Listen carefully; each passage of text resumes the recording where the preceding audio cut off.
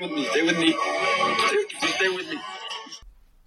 Hello and welcome to Calling for Backup. I'm your host Mariah, and it is my hope and my intent to provide relevant topics and support for law enforcement and first responder families, particularly around emotional and psychological health.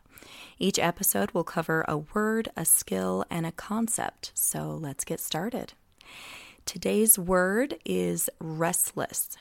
And by the way, the whole point of doing a word each episode is to expand emotional vocabulary.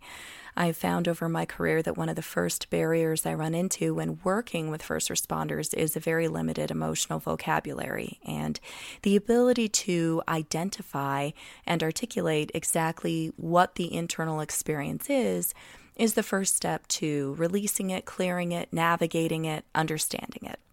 So that's kind of the idea here. So restless, not a new word, a word a lot of us are familiar with. A couple things you might not know about the emotion of restlessness is that it's low frequency anxiety. It belongs in the anxiety family, which makes a lot of sense if you think about the physical manifestations of it. You feel itchy, you feel antsy, you feel just dissatisfied, kind of hungry for something different. All of that sort of matches the physiological response to anxiety as well. It's just very low frequency, so we don't necessarily feel upset about something. We just feel out of alignment, like something is missing, something's not quite right. We're craving something without being entirely sure what it is. And the second part of understanding and naming an emotion is to identify its message, because emotions are 50% of the information we have about any given situation. We've got the facts, we've got the logic. I'm sitting in my house on a couch. Those are the facts. And the other 50% of the information about our circumstance at any given time comes from emotional information. So it's worth it to know what each emotion is trying to tell you. What is its message? When it comes to restlessness, typically it's a request for stimulation. It's a request for a different type of stimulation, or maybe just stimulation in general. Maybe a request to be outside versus inside, a request to take on a new goal or challenge, just a request for different or additional stimulation most of the time. The trick to this when it comes to law enforcement or first responders feeling restless is it's very, very common. It becomes almost a default emotion. And part of this has to do with post-traumatic stress and or adrenaline addiction. And as we become more and more accustomed to those types of emotions, we start to crave those things. Our attention span decreases. We need more and more stimulation to not feel restless. So occasionally, counterintuitively, what's needed is to actually increase focus and attention and stay in monotasking type environments so that you can start to absorb satisfaction from your environment without it needing to be a very high intensity situation. So if you find that restlessness is coming up over and over and over when no one around you seems restless, there's a chance that you might look at, are we dealing with some sort of adrenaline issue? And the answer is actually to increase your focus and attention on the monotasking or the single tasking or, gentler living and finding satisfaction within that. So it can be tricky. Restlessness can mean one of two things, either more need for calm so that you can find satisfaction and joy within calm, or if you are sort of in a numbing state or haven't had appropriate stimulation, mental, physical, whatever, it could be a request for that. And only you're going to know the difference. Becoming an expert of your own mind means paying attention to these things and noticing what that emotion's message is for you specifically. So, restless is the word. The skill I want to talk about today is called the timer method. The timer method is really, really good when you are struggling with focus. So really good when you're having attention issues, whether it's ADD, ADHD, or just decreased attention span over time, which tends to happen in law enforcement due to dopamine layering, which is something we can talk about another time. Dr. Andrew Huberman has a lot of research in this area. But essentially all we need for this episode is to know that attention spans decrease the longer you're in law enforcement. So ADD, ADHD, post-traumatic stress, grief, and just prolonged exposure to law enforcement can result in attention span deficits. And so one of the skills that you can use when you're having a hard time focusing on something or having a hard time staying focused on something is the timer method. It's a very, very simple thing where you literally set a physical timer. I usually suggest starting at 20 minutes, and you tell yourself, okay, I'm going to work on this thing that I don't want to do for 20 minutes. And when the timer goes off, I can be done. Now, at least half the time the timer goes off and you don't want to be done. You're in the groove, you're able to keep going, you're able to keep focusing. But if that timer goes off, and here's the key, this is the only way this works. If the timer goes off and you still want to be done, but the task isn't finished, you get to be done. Because if you make this deal with yourself, you're sort of bargaining with your own brain that, if you focus for 20 minutes, then we can be done. And then at 20 minutes, you want to be done and you don't follow through with what you've essentially promised your brain, you're going to break trust. And self-relationship requires trust in the same way that relationships with other people require trust. So if I tell myself that I am going to do something, aka I'm going to stop at 20 minutes, and then I don't, the next time I ask my brain, just focus for 20 minutes, I'm going to set this timer, we're going to knock 20 minutes out, and then we can be done, my brain is less likely to cooperate because I've broken trust. So it's actually really important that if at 20 minutes you want to be done, you let yourself be done for a certain period of time. A lot of times you'll hit 20 minutes and want to keep going, but sometimes you won't. And the timer method only works if your brain and your nervous system trusts you. So that's a really essential part of the timer method. It helps with productivity, it helps with focus, and it helps you from falling into overwhelm as often. We want to stay within our window of tolerance. That's when our best work is done. We don't want to be overwhelmed. We don't want to be underwhelmed. There is this range of stress adaptation that happens somewhere between overwhelm and underwhelm. That is your window of tolerance. That's where our best work comes from. And that's sort of where we want to be as often as possible. And the timer method is one way to get there when you're struggling with focus or attention or other symptoms or even restlessness. Restlessness can make it difficult to focus and be productive because you just feel off, you feel itchy, you feel agitated, you're craving something different. So the timer method applies to a lot of different situations, and it's so easy. That's why I love it. It's so easy. It requires almost no skill. It just requires a little bit of discipline. It requires a few specific thoughts and intentions, and it requires you to be honest with yourself. And that's it. That's it. And it really, really works. It's one of those things that it sounds so simple. It's like, sounds a little dumb. I don't think that's going to make a big difference. Try it. Try it and see if that doesn't make a pretty big difference, because we all struggle with motivation from time to time. We all struggle with focus from time to time. We all struggle with attention issues, and it's just the severity that you're struggling with that. And the timer method can be a really good thing. I use this with my teenagers for homework assignments that they're dreading, or for projects they're having a hard time making themselves want to do. I use it with myself. I've used it with clients dealing with, like I said, grief, ADD, ADHD, post-traumatic stress, anything that could affect attention, focus, and motivation. So essentially life, like the human experience, can influence those things. So this is a really simple, really effective thing that you can do, and also use to help support other people that may be coming to you for, I'm having a hard time. How many times do we hear that? I'm having a hard time focusing. I'm just having a hard time making myself get started. I don't understand why I can't make myself do this. Here's an actual strategy that you can offer versus like, oh yeah, that sucks. You just got to buckle down and do it. Well, if buckling down and doing it were working, they would not be struggling. We would not be struggling. So sometimes we need something extra. And the timer method is a really good skill to keep in your back pocket. Again, it's one of those that sounds too simple to be helpful, but give it a try. Okay, so now we're on to the concept. The concept I want to talk about is the concept of you owe me. You owe me.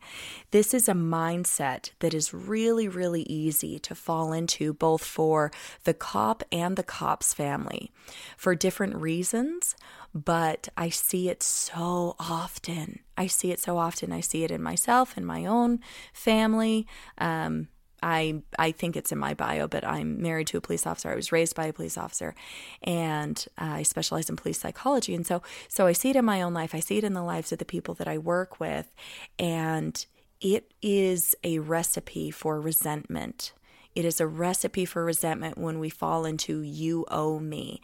And it's also a recipe for dissatisfaction, which links back to the emotion of restlessness. We're just dissatisfied. It's harder to absorb joy from our everyday situations, routines, jobs, people, places, things when we are in the mentality of you owe me. Because then what used to be enough is no longer enough. And that's where the suffering kind of starts. So when it comes to cops, a lot of the you owe me is more towards the police department. You know, you owe me a promotion, you owe me a transfer, you owe me an award, you owe me gratitude, you owe me a pass. I've done a lot of really great things. You're going to nail me for this one thing. You owe me these things. And then that resentment builds and that dissatisfaction sets in and that negative thinking, and then all the little things that normally wouldn't even hit your radar as irritants all of a sudden are flashing red lights because you're in the you owe me mentality. It really saps you of joy almost immediately. And then on the family members' part, a lot of times I see the you owe me towards the cop themselves. You owe me all of your free time. You owe me a permanent good mood. You owe me my free time. You're not allowed to ask me for anything. You owe me all of my preferences, right? And this goes back and forth. This is really married couples in general or long-term relationships, but because cops have sort of a different job, it's a different stress on the family, the shift work, the culture, the counterculture, all of it that kind of goes into it that those of us in police families really understand. We do start to develop, well, because you're putting me through this, cop, you owe me your free time. You work a lot. So when you're home, you better be on. You better be in a good mood. We better be doing the things that I like to do. No one owes us a mood. It sounds almost silly when you say it out loud, but are you expecting your cop or your partner or the people in your life to owe you a good mood? Right? When we really break it down, we're like, I might be doing that. I might be falling into the you owe me mentality. And we rarely think it in terms of those words. The cue to look for, the red flag to look for is resentment. When we're feeling resentment and when we're not feeling satisfied in the way that we were and we're not finding joy and we're finding, little irritants become big irritants, it could be a couple of things, but one of the first places to check is, am I falling into a you owe me mentality? In terms of the relationship aspect, not the department, but the person to person you owe me, one of the things that I try very hard to remind myself of all the time is that in a healthy relationship, there is room for all moods and all emotions. There is not room for all behaviors, but there is room for all moods and all emotions in a healthy relationship.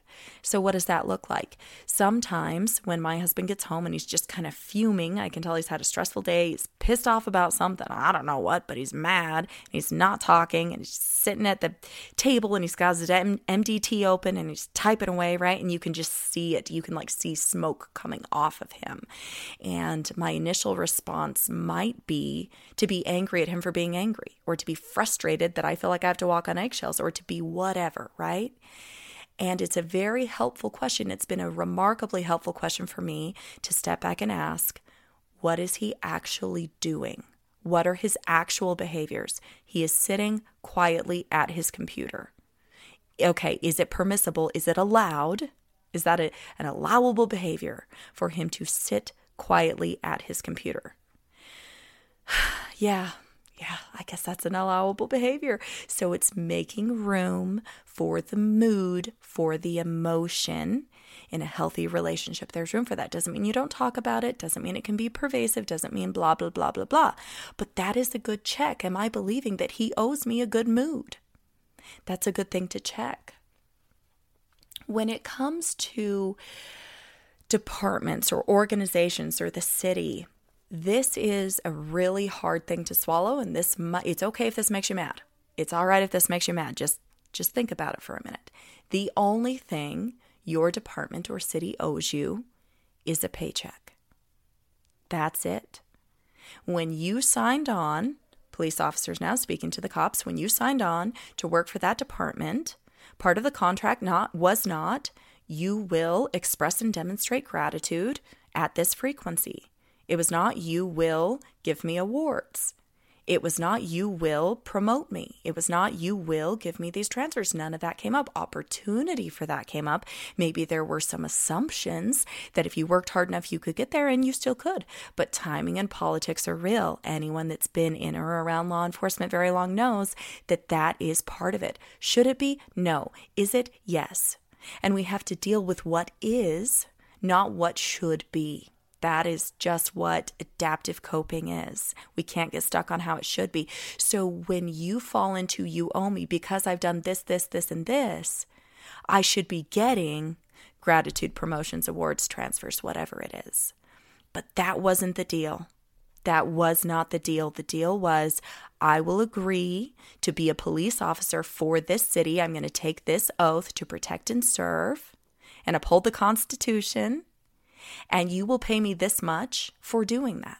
That was the contract. That was the agreement. So if you're getting a paycheck, they're holding up their end of the deal. And I know that sucks. And I know that a lot of times we have earned more than that, but they don't actually owe us more than that. So don't get stuck in that mentality.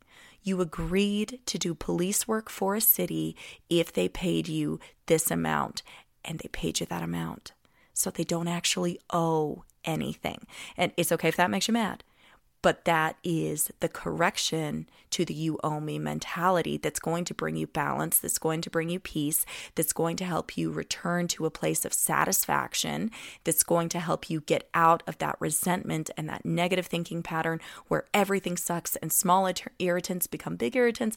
We don't want that.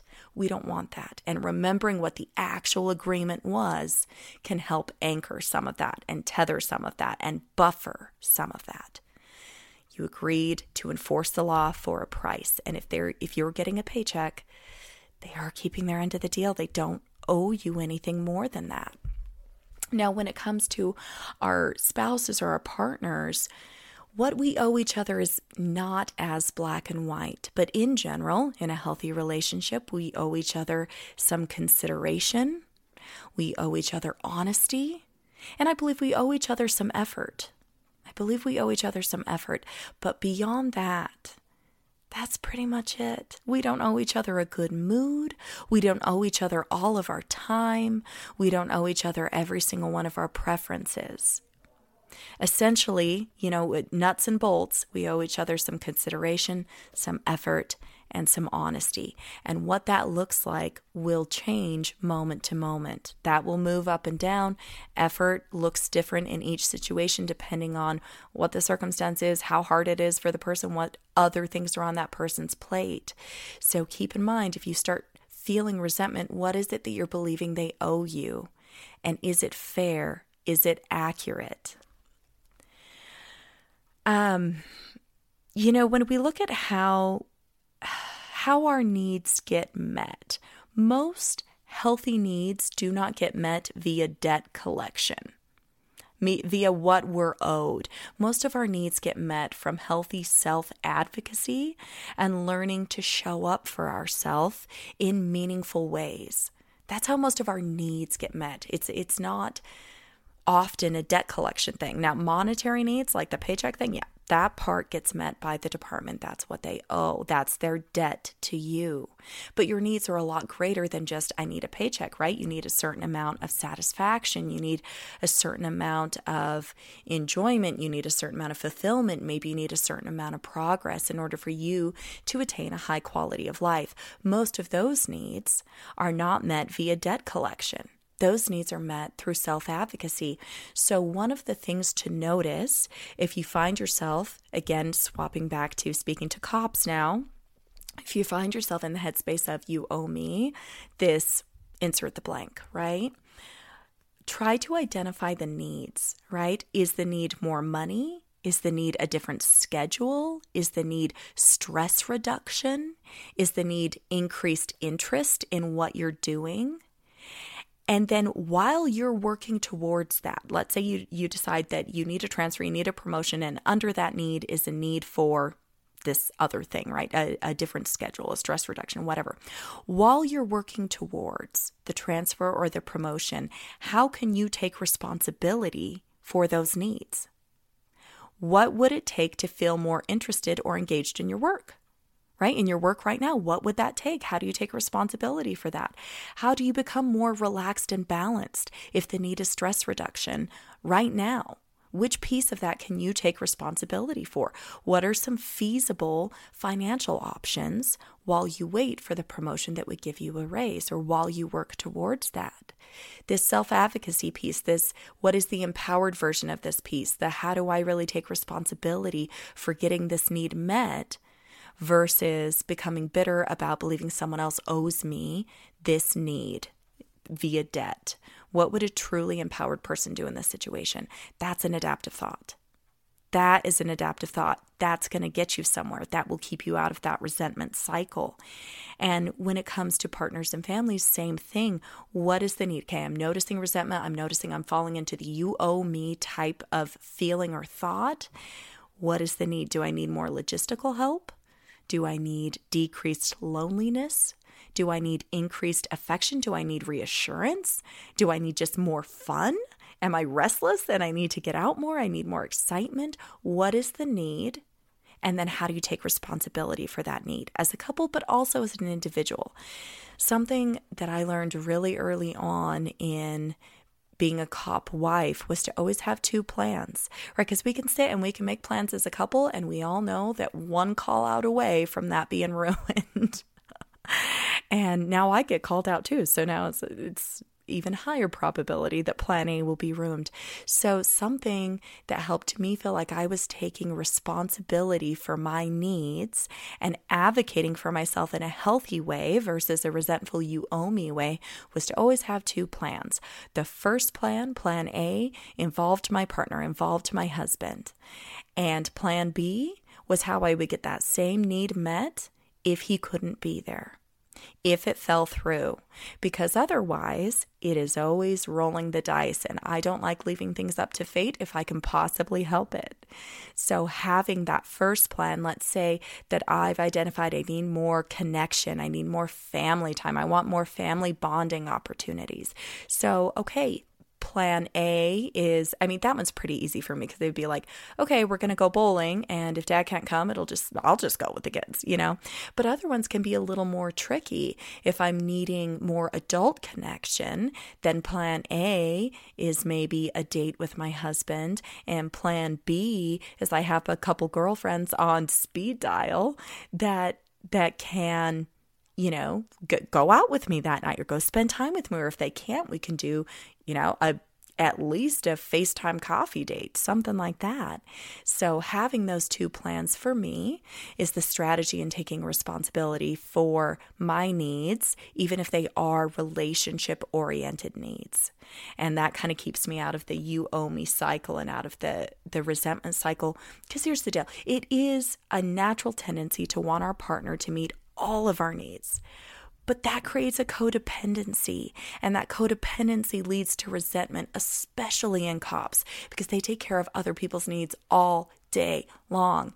And a myth that you'll discover very quickly if you marry a cop is that while they are protectors, they are not interested in solving your problems. There is an increased expectation of independence and functionality. When you're married to a cop, they really do want you to rise to their level or very close to. Now, the downside of that is it feels a little frustrating. It feels like you're willing to help everyone but me. The upside of that is it will make you so strong.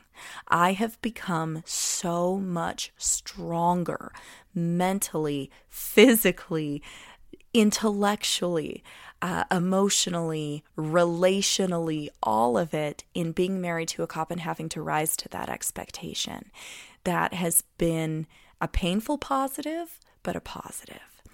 And, another couple of things to consider in terms of this relational you owe me and how do we take responsibility for our own needs in being married to a cop specifically is they have decision fatigue. They have decision fatigue. They make decisions for other people all day long. And when they come home, you can read about this. It's very well documented in research. When they come home, the last thing they want to do is make another decision. And so what movie to watch or what to eat for dinner or what you want to do on the weekend, it seems like they're being indifferent when really there's just a lot of decision fatigue. So is that something that as a partner you're willing to step up and support? Is that something that would be a good way to advocate for your own needs while accommodating some of the unique challenges that come with being a cop? Another thing to keep in mind is that there is a big difference in not having access to your preference and not getting the need met. My preference might be a date with my husband, but the need itself is connection. So it doesn't mean that I have to go without connection if I can't get a date in with my husband at that specific time. There's a big difference between I don't have my preference and there's no way to get this need met. It's very important that we know the difference in that in terms especially of self-advocacy versus all of my needs need to be met via debt collection.